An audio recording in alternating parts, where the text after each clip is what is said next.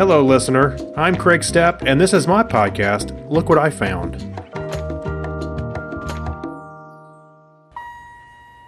This is episode 201 of the Dog Days of Podcasting. Thank you for joining me. And today, I'm going to talk about, I had a car issue, and I had to swap out the battery. Today wasn't a big deal. There's been times when I've had electrical problems with cars. I wasn't quite sure where the problem lied. Sure, it's easy to swap out the battery. I mean, it's got handles on it or, it's right on the top, normally. But why is your battery having a problem? Is it age? Is it the alternator? Is it some hidden wire harness that you can't see unless you climb under the car and behind a transmission?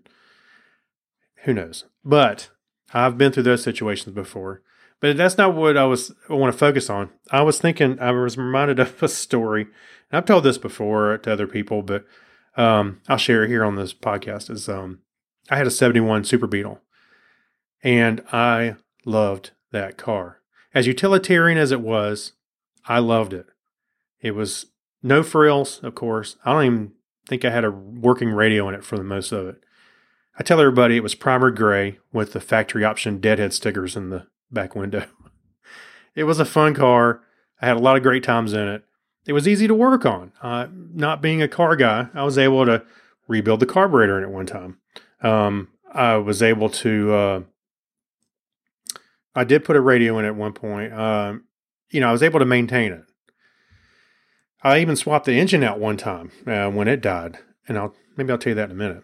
But the story I was wanting to bring up today was once me and my friend, Mark, we were at the mall. It was a Christmas Eve. We were trying to do last minute Christmas shopping, as I would say most guys do. So we're at the mall, go inside, couldn't find what I was looking for.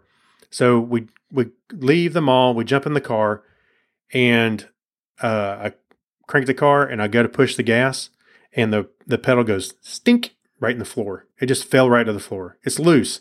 I'm like, oh crap. How am I going to drive? So I couldn't figure out what was wrong. I'll go in the back. There's a little tiny hook on the end of the cable that goes from the pedal to the engine. And that little hook had broken. So it wasn't like I could just pop it back in. It was nothing to pop back in. It was in the little hole. So I thought about it for a little bit. I can get another cable. That day, that wasn't a problem, but I was trying to get around and finish my Christmas shopping. That was the problem. So what did I do? Well, I happened to have some string in the car. I actually fished the string back through the tube. I'm not sure what it's called. It has the accelerator cable going through it to the pedal.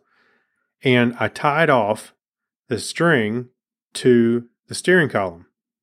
So I made it just tight enough so I could use my foot and push on the string and make the car go. It was so Fred Flintstone, I'm telling you. Just thinking about it. But I love trying to, I think this is what I was talking about a little bit the other day about the perspective and just trying to think outside the box. It's one of those things where I was like, oh, wait, I got string. All I need to do is be able to push it. Or, the string so I can drive. Anyway, I just love doing that kind of stuff. But although it's probably a little foolhardy because I could have easily been on the highway with no more string, right? So, but yeah, there's one time I actually swapped out the engine in it. The oil pressure or something happened, it went bad, or it went down, and it threw a rod. And I was driving down the road. It was along a long road, and it was kind of dark. No cell phones, of course. We don't have cell phones at that point. And I heard bam, and a bunch of noise. So I pull over. The car's got no power, and I go out. I look in the back, and all I can see is shiny metal everywhere. It was destroyed. So eventually, I found a microbus, and so I had the 71 Super Beetle. I bought this microbus, and I can't remember what year it was, but it had the split windshield. Now, it itself was not running.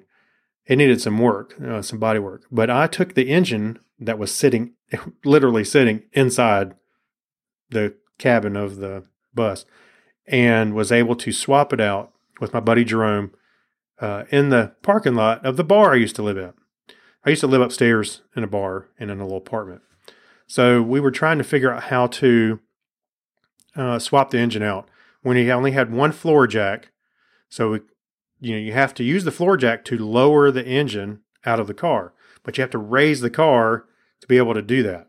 So we went in the bar, and I got 4 bar chairs. I started to say stools, but they're not stools. They were chairs, metal chairs. There was 4 of them. I brought them out, jacked up one side, put 2 chairs in, jacked up the other side, put 2 chairs in. All of a sudden, I've got a makeshift lift. Then we unhooked all the cables and wires, undid the 4 bolts, and lowered the engine out with a floor jack.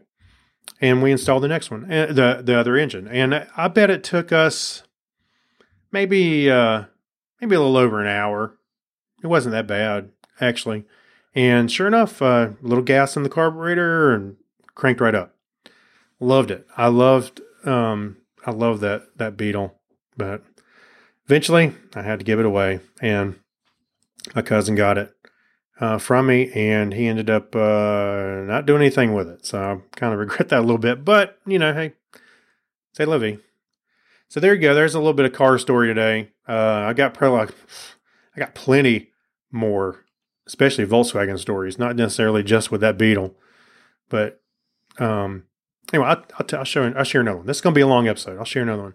So my wife, girlfriend at the time, she had a Volkswagen Fox, and I want to say it's like a late 80s model. Anyway, great car. It was actually really good, and it actually had air conditioning, unlike the Super Beetle. Well, the fuel pump started to go out on it, so I could drive it, and then the fuel would not go to the engine. It would start sputtering, and it would cut off, like it was out of gas, because, well, in all intents and purposes, it was. So I went to the auto parts store to go buy one so I could install it or figure out how to install it. So I wanted to see it so I knew, I didn't really have access. This is early on in the internet when there wasn't all these manuals and stuff. Like today, you can look at a manual for a refrigerator from 1952, I'm sure. So I got the pump, and I was like, okay, let's figure out where we install it. And I figured out where I thought it was at, which was under the car, under the passenger seat, not literally in the seat. It was under the car, but in that area.